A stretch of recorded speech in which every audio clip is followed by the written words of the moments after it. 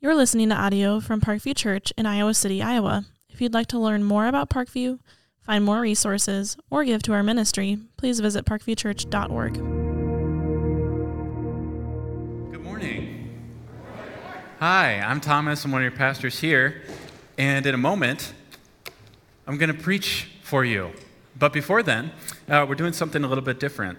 So today, I am excited in a moment to share with you just some of our hopes and dreams for the coming year, where we sense that the Lord is leading us so that we can accomplish our mission, our vision to be a whole church forming whole disciples for the good of all people.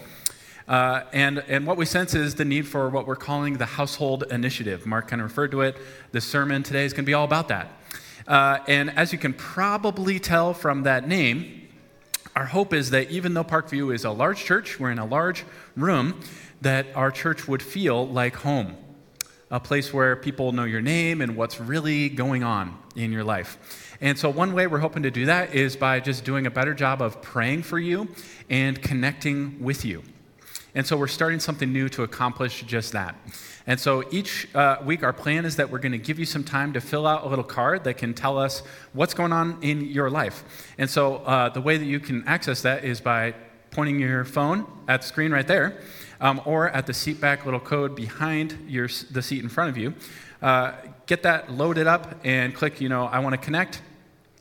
If you're not able to use the QR code, we do have some physical copies of that, and Jennifer is helping pass those out. You can raise your hand and she'll provide one. But the idea here is it's not a big long survey or anything like that, but just with the hope that we would know what's going on in your life and pray for you. So each week, our staff and elders are going to be praying for those requests and make sure we're communicating with you and praying for you.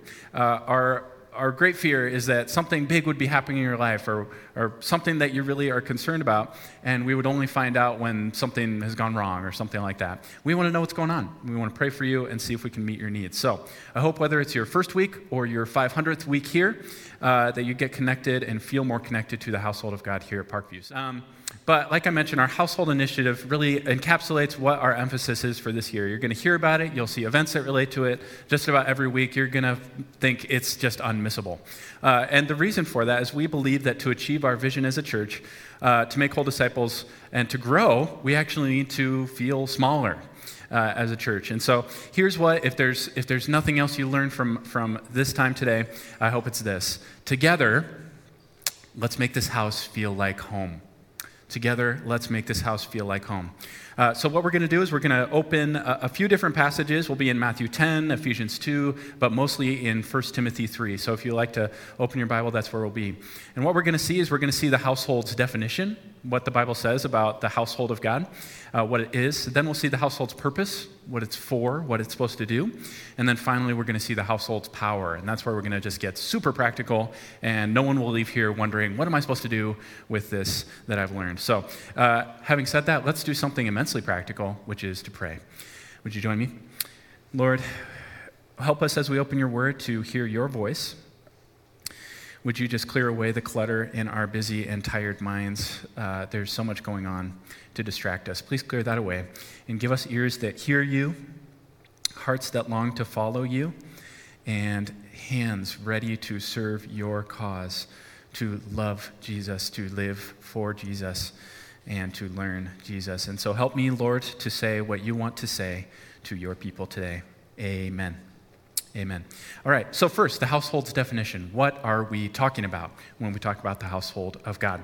Well, it's always helpful to learn what Jesus said about it. So in Matthew 10, Jesus says this to his followers. He says, "A disciple is not above his teacher, nor a servant above his master.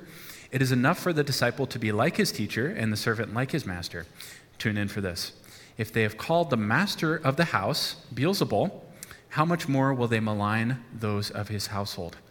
Now, Jesus said these words as he was sending out his 12 closest followers into the countryside of Israel to proclaim the good news about the kingdom of God and to God's people. And it was a charged moment, you can imagine. He's sending them out. He's not going with them. And these are sort of his parting words. And it's clear that Jesus wants to set their expectations appropriately for what's going to happen. After all, he says, if the master of the house, which he's saying he himself is the master of the house, they're calling him Beelzebul, which is another word for Satan. then how do you expect that the members of his own household will be treated? Likely worse than that. So he uses this familiar image of a household. And when we think of a household today, especially with tax season pending, sorry to remind you, what do we think of as a household? It's sort of the wage earner, the wage earner's partner, and their children, and that's it. It was not that way in the ancient world. In the ancient world, the household was defined by sort of the master of the house and every single person that was related within that household structure. So it was not just sort of your genetic family, it was people, everyone who was under the care of the master of the house, who was ultimately, not only sort of did they answer to the master of the house, but the master of the house was responsible for the people in the household. If there were people in that household that were not cared for, that were sick and were not being taken care of, that didn't have enough food to eat, that were being abused in some way, whatever, it was the responsibility for the master of the house could be held accountable for what was happening. And so do you see what Jesus was communicating to them as he sent them out into this sort of dark and dangerous reality? He was saying, I'm making your personal well-being my personal responsibility. If something goes wrong with you, I am going to make it my problem to figure it out, to solve it. And so he's giving them this deep reassurance that they're part of God's own household, part of his own family, his personal responsibility to make their problems his problem. That should be deeply reassuring for us today as well. That's no less true for us today than it was for them then. But we may wonder, how can God do that? Is this just sort of a nice greeting card, hallmark, spiritual platitude, or like your boss says to you, we're all family here, we're like one big family? Are we? You sort of think, no, that's not true. In fact, the Bible tells us how it is that God can bring us into his own household and under that kind of ultimate care. In Ephesians 2, we read this. So then you are no longer strangers and aliens, but you are fellow citizens with the saints and members, hear this, members of the household of God, built on the foundation of the apostles and prophets, Christ Jesus himself being the cornerstone, in whom the whole structure being joined together grows into a holy temple in the Lord. In him you also are being built together into a dwelling place for God by the Spirit. Did you catch that? We who once were strangers to God, rebels from his cause, not part of his household at all, aliens to his household, have been brought in, adopted in, brought near by the blood of Jesus Christ. Look at that last verse. This is astounding. None of us would believe this if it weren't in the Bible for us to convince us. You, plural you, all, are being built into a dwelling place for God by the Spirit. Can you believe this? We, simple people, gathered here on a Sunday morning, are the very dwelling place of God, his own household, more glorious than Solomon's temple in all of its glory, a new reality, a walking, talking, hugging, praying, singing, learning together marvel of divine splendor. Did you think we were just here to sort of sing some songs and get, a moral lesson and leave here feeling 10% better about ourselves? Wrong. This is God's own household, gathered by his grace to proclaim his praises and accomplish his purposes. The Lord of heaven is so invested and concerned for what is happening in these 70 minutes together. If that can't get you out of bed on Sunday morning, I just don't know what will. The Lord himself has gathered us. And in a moment, I want to make a bunch of very specific points of application. But for now, can I just suggest that every one of us should just raise our expectations for what happens here on Sunday morning? The reality is that none of us is overestimating what God could do here and what God is doing in our midst and in this moment. None of us is overestimating it. So let's raise our expectations. And here's, if you're wondering, where's all this coming from? We're really talking a lot about the Sunday morning ministry of the church. What are we doing, this family gathering we have here? Here's where this is coming from. My sense is that for many years, we've really emphasized that the ministry of the church, the disciple-making, the sharing the word with people, encouraging each other, prayer, whatever, that it happens outside of the church, outside of the four walls on a Sunday morning and so forth. And that's right. That's true. I'll tell you, if all the disciple making that happens at Parkview only happened on Sunday morning, we'd be toast. We'd be just so toast because we would not really be getting into each other's lives or those of our neighbors. But at the same time, I'm concerned that that correct emphasis on sort of Monday through Saturday sort of ministry has led to sort of a demotion of Sunday morning ministry, of what we do together, of our family gathering, of the household of faith. Sunday mornings, of course, like I said, not the only place, but Sunday morning it's the flagship of all that we're doing. It's where we set the pace. It's also our training ground. It's where the young in faith can sort of test their wings and test their muscles and practice and get trained along with brothers and sisters, where everything's a little bit less scary and a little bit less challenging. It's also where we invite people to come and experience the gospel, not just in the words that we say, as important as that is, here I am doing that, but also by experiencing the kind of community that the gospel creates. The good news of Jesus and God's glad welcome of us in Christ, not on our basis, but on the basis of his finished work on the cross. That creates a special, unique kind of community. It must. And that's one of those important things that we do on Sunday morning. So what we've seen here, but just on this initial pass through the Bible, is that the household of God is God's gathered people. We've seen why it matters. But again, for us to make this house into a home, we have to get that straight. But the Bible tells us not only about sort of the definition of the household, but also the purpose of the household. And this is really important. We see it in 1 Timothy 3, among many other places. We see it in 1 Timothy 3. So here's the household's purpose. In 1 Timothy 3, we read this. This is the Apostle Paul writing to his church planting protege, Pastor Timothy. He says, I hope to come to you soon, but I am writing these things to you so that if I am delayed, you may know how one ought to behave in the household of God, which is the church of the living God, a pillar and buttress of the truth. Notice there you have two images. One that's familiar to us already. He says that this is how one ought to behave in the household of God. Now, we've learned about that here in these last few moments. But he gives us a second image, the image of a building. It's the pillar, the buttress of the truth. What a fun word. First time I used it this week, I'm pretty sure. Probably the last time. It's sort of a hard to translate word, but it clearly means it's part of a building that helps it maintain its structure and its support. It protects the building's purpose. And so what Paul is saying is that the church does for the truth of the gospel what a pillar does, what a buttress does for a building. And what is that? Well, it helps hold it up. It protects it. It makes sure its purpose is accomplished. The purpose of a building is so that human beings can have safety and be sheltered. We're not cold in here. There's not a bunch of wind blowing through here. We're not being snowed on.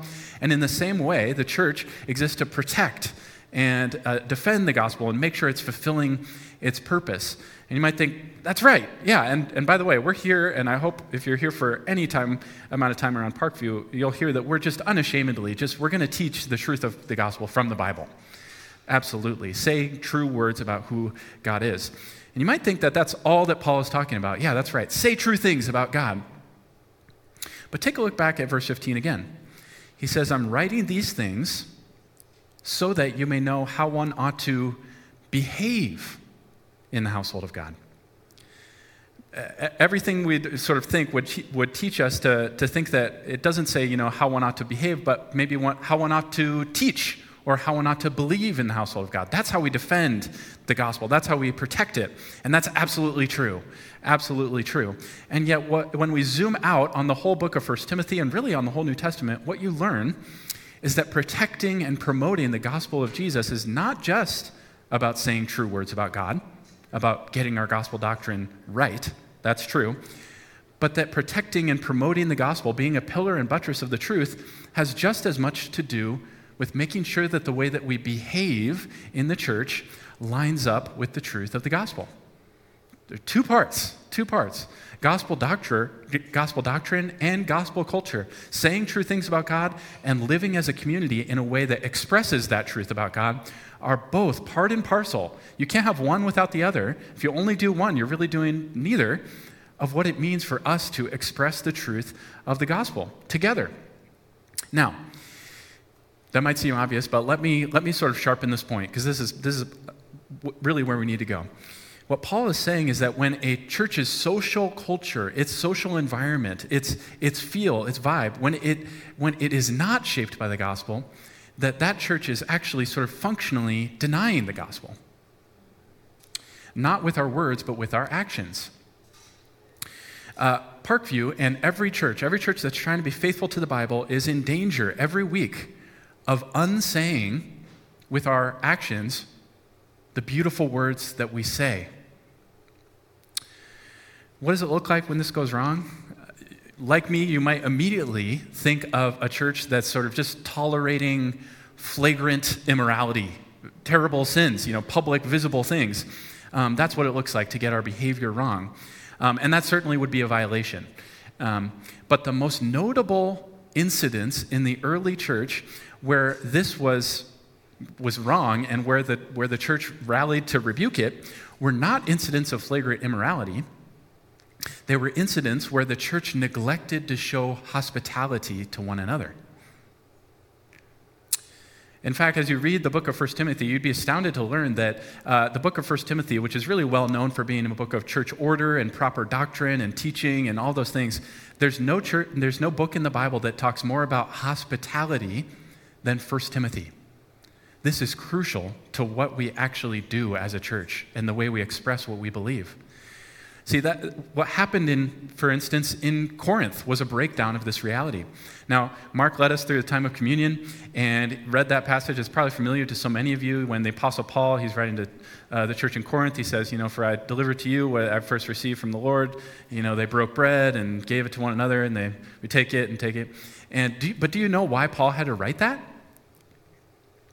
He had to write that because communion in the church of Corinth was just a total mess. It was a total mess. And if you zoom out a little, just to read that chapter, I suggest you do it because you'll see what I'm talking about. What you see is that, communion was much more of a family meal in those days, where the church got together. It was almost a whole day affair where they'd get together, eat and drink and worship together. But what was happening in Corinth was that the wealthy members of the church, who didn't have to work, on Sundays at least, they were going ahead and eating and drinking. Eat and drink, and they didn't care that the poorer members of the church who couldn't come until they were done with work for the day, some of them were slaves, of course, and they just said, you know what, they'll get here eventually. I'm hungry. Let's just go ahead without them. I'm sure there will be something left at the end. Which led Paul to say, what? What are you doing? One goes hungry, another gets drunk. What are you doing? Now, notice what he said. He delivers one of the strongest rebukes that we really see in the New Testament. He says, and this is, by the way, the verse after the verse that Mark finished with. He finished with verse 26. Verse 27 says this: "Whoever therefore eats the bread or drinks the cup of the Lord in an unworthy manner will be guilty concerning the body and blood of Christ." Wow. So this is not, that should communicate to us, this is not sort of an optional, nice bonus add-on to sort of what it means to be a church, but it's right at the heart of it. Notice Paul didn't say, hey, you're getting your theology wrong. Your theology of communion is incorrect. Here's how to do it. He doesn't say, you're gluttons and drunks. You've broken the law of God, which was true, from what we can see. He says, your lack of hospitality demonstrates that you are not living in line with the gracious welcome that God has shown us in Christ. Practically, Paul is saying, here's what Paul's saying. Well, put it as simple as possible. Paul's saying, don't tell me what you believe about the gospel. Don't tell me what you believe about the Bible. I can go online and read your statement of faith.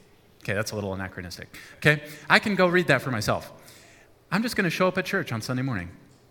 I'm just going to show up at church and I'm just going to watch. And then I will tell you what you really believe about the gospel. Ouch. For us to be faithful to our calling to be a whole church that's forming whole disciples for the good of all people, we must unite our glorious gospel doctrine, yes, with beautiful gospel culture, a culture of glad welcome, a culture of warmth and grace. And in particular, we must recover the art of Christian hospitality, welcoming one another as Christ has welcomed us. Now, I've spent a lot of time here talking about sort of the danger of what happens when we get this wrong, when our church culture doesn't match the beauty of our gospel doctrine. But the opposite is equally true. That's the good news here. When we get this right, the results are staggering. We live in a time and place where people are in desperate need of the gracious welcome of Jesus Christ for sinners like us. Do you know, in the midst of a world full of sadness and grief and loss and pain, you and I have the opportunity to create a culture of honesty and comfort because we have a source of meaning that our circumstances can't destroy. And we get to just invite people into that. In a stifling world full of blaming and shaming and canceling and gotcha, we get to invite others, anyone who wants to come, into a non-accusing world infused with the fresh oxygen of grace, where we can finally let our guard down and relax. Because we're all not okay, but Jesus is enough.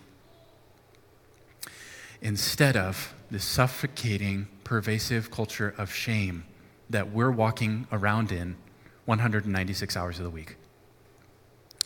In a world that tells you to earn your place, to show us your resume before we really let you into our circles, to keep up appearances, to pose your way to the top, to never admit fault, to really blame it all on someone else, we get to practice the truest form of counterculture that there really is.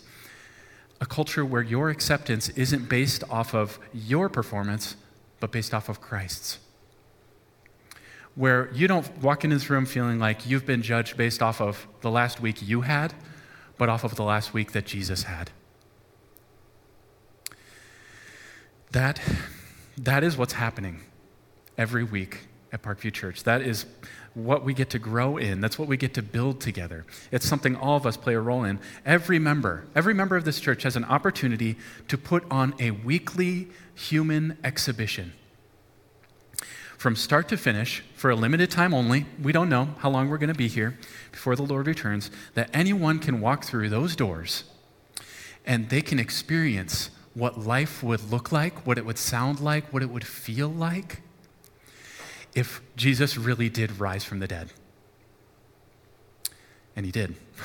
Where we might be functionally, we're saying to a watching world, you might not yet agree with what we believe, but whatever you believe, no one can deny the beauty of human relationships, an otherworldly reality that the Lord is creating, building a dwelling place for God by his Spirit, the household of God.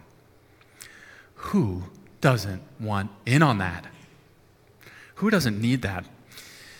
And that's why this year we're launching this initiative, this household initiative, to turn this house into a home together. And if you're here at Central, I mean, if you've been here probably for any amount of time, you know this project has been brewing. Okay, it's been building and brewing, literally building. You'll probably remember this summer we made some changes to our lobby to make our physical space sort of match this reality. It felt to us like when you walk out those doors, it almost feels like you're encouraged to move along. It's sort of narrow. There's nowhere to sit, that kind of thing. And so we want to make it feel more like the living room of your church or of your house. That we're hosting people here.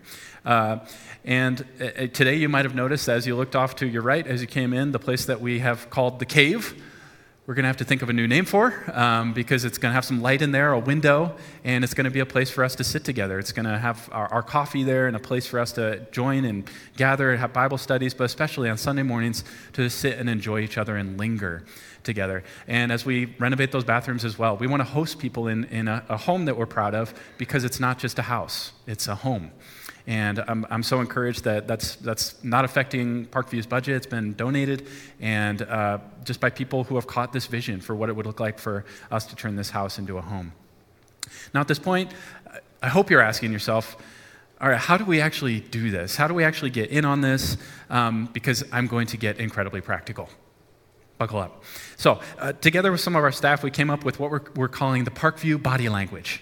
Parkview body language. The idea of body language is probably familiar enough. It's sort of the idea that you communicate more with your nonverbals than you do with your words. People pick up more about your real message through the way you act and your posture toward them than often you do with your actual words. It's a good reminder of what we've just learned from 1 Timothy 3.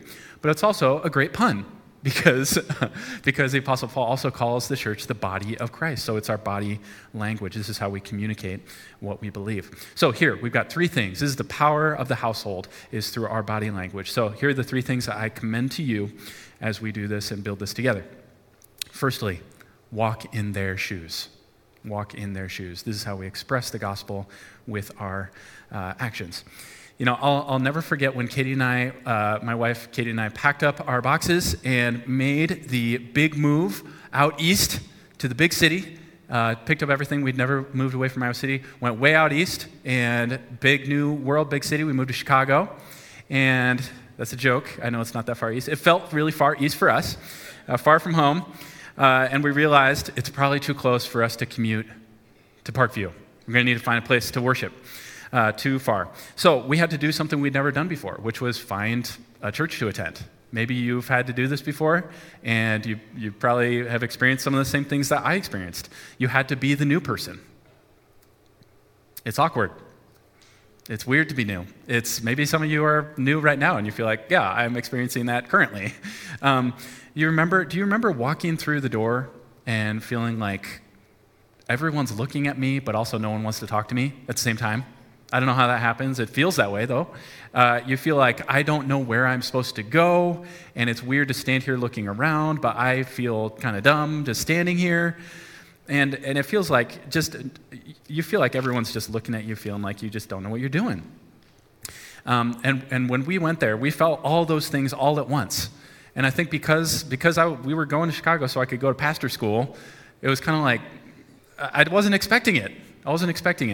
And that memory has stuck with me to this day. As we stand up there in the front of the church and I see those people walk in, I go, I just want to get you. Wrap my arms around you and just say, it's okay. It's okay. You're new. That's okay. But the memory that stuck with me is just the number of churches that we went to that say, oh, beautiful gospel doctrine. They were preaching the truth about God from the Bible. And then we would walk out in the lobby and sort of do this. Oh. Can I, in your circle? Are you guys? No? Okay. No one talked to us. And there was one church in particular, wonderful sermon, just beautiful truth, okay?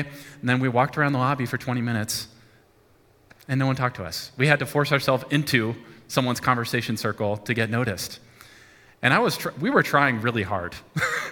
We were trying really hard to get connected, but it just wasn't happening.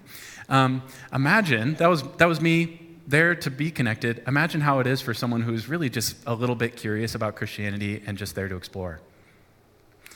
You lost them 15 minutes ago, is the answer. So we must pursue them. You got to walk across the room. You got to put yourself in their shoes, consider what they're experiencing. Now, at this point, maybe you're already thinking, no, you make it sound so easy. It takes a little bit of courage, doesn't it? Now, it's a lot easier to walk across the room than it is to walk across the street, to share the gospel with your neighbor. So this is a good training ground for us, but it's still hard. It's hard to walk across the room. Where are we going to get that courage? Where do we have that example? And is this just sort of we just muscle up and decide it's worth it? Well, here's what our power is in our example. Romans 15:7, it says this, "Therefore welcome one another as Christ has welcomed you for the glory of God." So let's run this first step in our body language through that filter. Consider Jesus. Did he walk in our shoes? We spent the last month talking about the incarnation of Christ. Jesus putting on human flesh, coming to earth as a vulnerable little child. Jesus put on human flesh so that the creator of the universe could show divine hospitality to us. We didn't learn this from Hilton or from a great restaurant or from great homemakers, Good Housekeeping magazine. We've learned this from Jesus Christ himself, who has come further than anyone to show us the welcome of God. He didn't just put on our shoes, he put on our cross. So that if we walk in one another's shoes, even if it costs us a lot, it'll cost us our time, it'll cost us our convenience, our headspace on Sunday mornings, it's got to be a different experience. It will not cost you more than it cost him. and you can be sure that he'll be with us. He's so invested in this. He's so concerned for this. So, walk in their shoes. Secondly, many hands make light work. This is probably a principle that's already at work in your own household, isn't it? Many hands make light work. Perhaps not long ago, you probably gathered with your family, maybe at a Christmas gathering. If it was anything like ours, there's a bunch of food, there's a big meal, big family gathering. And that meal, it's a communal meal, of course, in more ways than one. First of all, you don't show up empty-handed. You bring something. Everyone's got a role to play. You bring something to the party. This year, we made one of the big dishes. It felt like a big honor, okay, to be trusted with the meat. Okay, it felt good. I showed up with something to share. But secondly, Lord help you if you let grandma clean all the dishes at the end, okay? Better not happen. You cannot let that happen. And so what happens, though, if everyone dives in to help make the meal and to help get the dishes clean? It takes 5 minutes, right? Everyone's got a little bit of a job to do instead of everyone doing a bunch. If we're thinking of our church household in the same way we think of that as our family gathering on a weekly basis, the same principle applies. Here's the reality. Parkview should not be a place where 10% of the people do 90% of the work. It just shouldn't. Are you part of the 10 or part of the 90 right now? Got to ask. Everyone has a role to play. I can tell you today, to make this service happen, I scanned through our Planning Center app that we use to organize our volunteers, and there were 63 people. 63 people. Some of you, I know many of you come to this service because you're helping often with KidMin at the 9. Thank you, by the way, thank you. It's everyone from kids ministry to the tech team, pointing at you. You guys love being pointed at. And and the musicians on stage and everyone else that's involved, obviously. We had learned that many hands make light work. Everyone doesn't have to bear the full burden of what's going on. And so there's a role for you to play here, and I hope you'll seek out a place to do that so that we can do this together in those programmed ways that we show what the gospel really looks like and feels like. Parkview needs your gifts to turn this house into a home. Let's ask that question again, though. Where did we learn this from? Is this just good management? Is this just a good technique? What about Jesus? Did his hands make light work? Did he sort of stand abstracted above it all, just sort of directing people and waiting for others to do the work? Not at all. In fact, to this day, Jesus' hands are still lifting burdens of sin and shame. He's borne our burden on our behalf. If there is anyone who is entitled to come to earth and be served and consume and not give, it was him. He was the king. After all, he still is. But he said about himself in Mark 10:45, the Son of Man came not to be served, but to serve and to give his life as a ransom. He is the one who has ultimately made our work light because we're not earning our salvation. He has given it to us as a gift, and we're responding to his grace. And finally, we got to get in their shoes. We've got to get in there. Many hands make light work, but also we should don't wait to get real. So don't wait to get real. That's the last one. What makes a house into a home is it is about being welcomed and about being served and those things, but ultimately it's about being known. If you went into a house and no one knew your name, you'd say, I don't think this is my house. This is not my home, okay? By the same token, it's about willing to become vulnerable, willing to be known at a deep level by another person. And if that's going to happen, someone's got to go first. Someone's got to go first. If we're all sort of waiting around, looking at each other after church on Sunday, kind of going, when is someone going to come up and ask me a deep question about myself? It's going to take a while. It's going to take a while. But what if you dared to go there? What if you took a bold risk? What if you mustered your courage and you decided, instead of just trading New Year's Eve stories, we do that too, that's important, small talk's important, but you decided to test the water, stick a toe in the water, and go one step deeper. It might sound as simple as just saying, hey, it's so good to meet you. Is there any way I could pray for you this week? Could I go there? Is that okay? Do you mind if I just ask you one question? What's one thing you learned from the passage today? What's one thing you learned from the sermon? You don't have to do that about today. Okay, I'm very self-conscious about that. But what if you dared to say, for the really brave, okay, I won't ask you to raise your hands, but for the really brave, here's what you might do. You might be brave enough to actually share that you yourself have needs, that you yourself have vulnerabilities that you need the body of Christ, the household of God, to help you address. You might say, actually, I don't want to be weird, but would you mind praying for me? There's something going on that I don't want to share too much, but it has to do with X, Y, Z. Would you just pray for me real quick? Or could you pray for me this week? Here's my goal. Let's make it normal to talk about Jesus at church. We can do that. If there's anywhere in the world where it should just feel like the most natural thing in the world to just, can we talk about God here? Can we pray for each other? There should be nowhere else where it's more normal than here.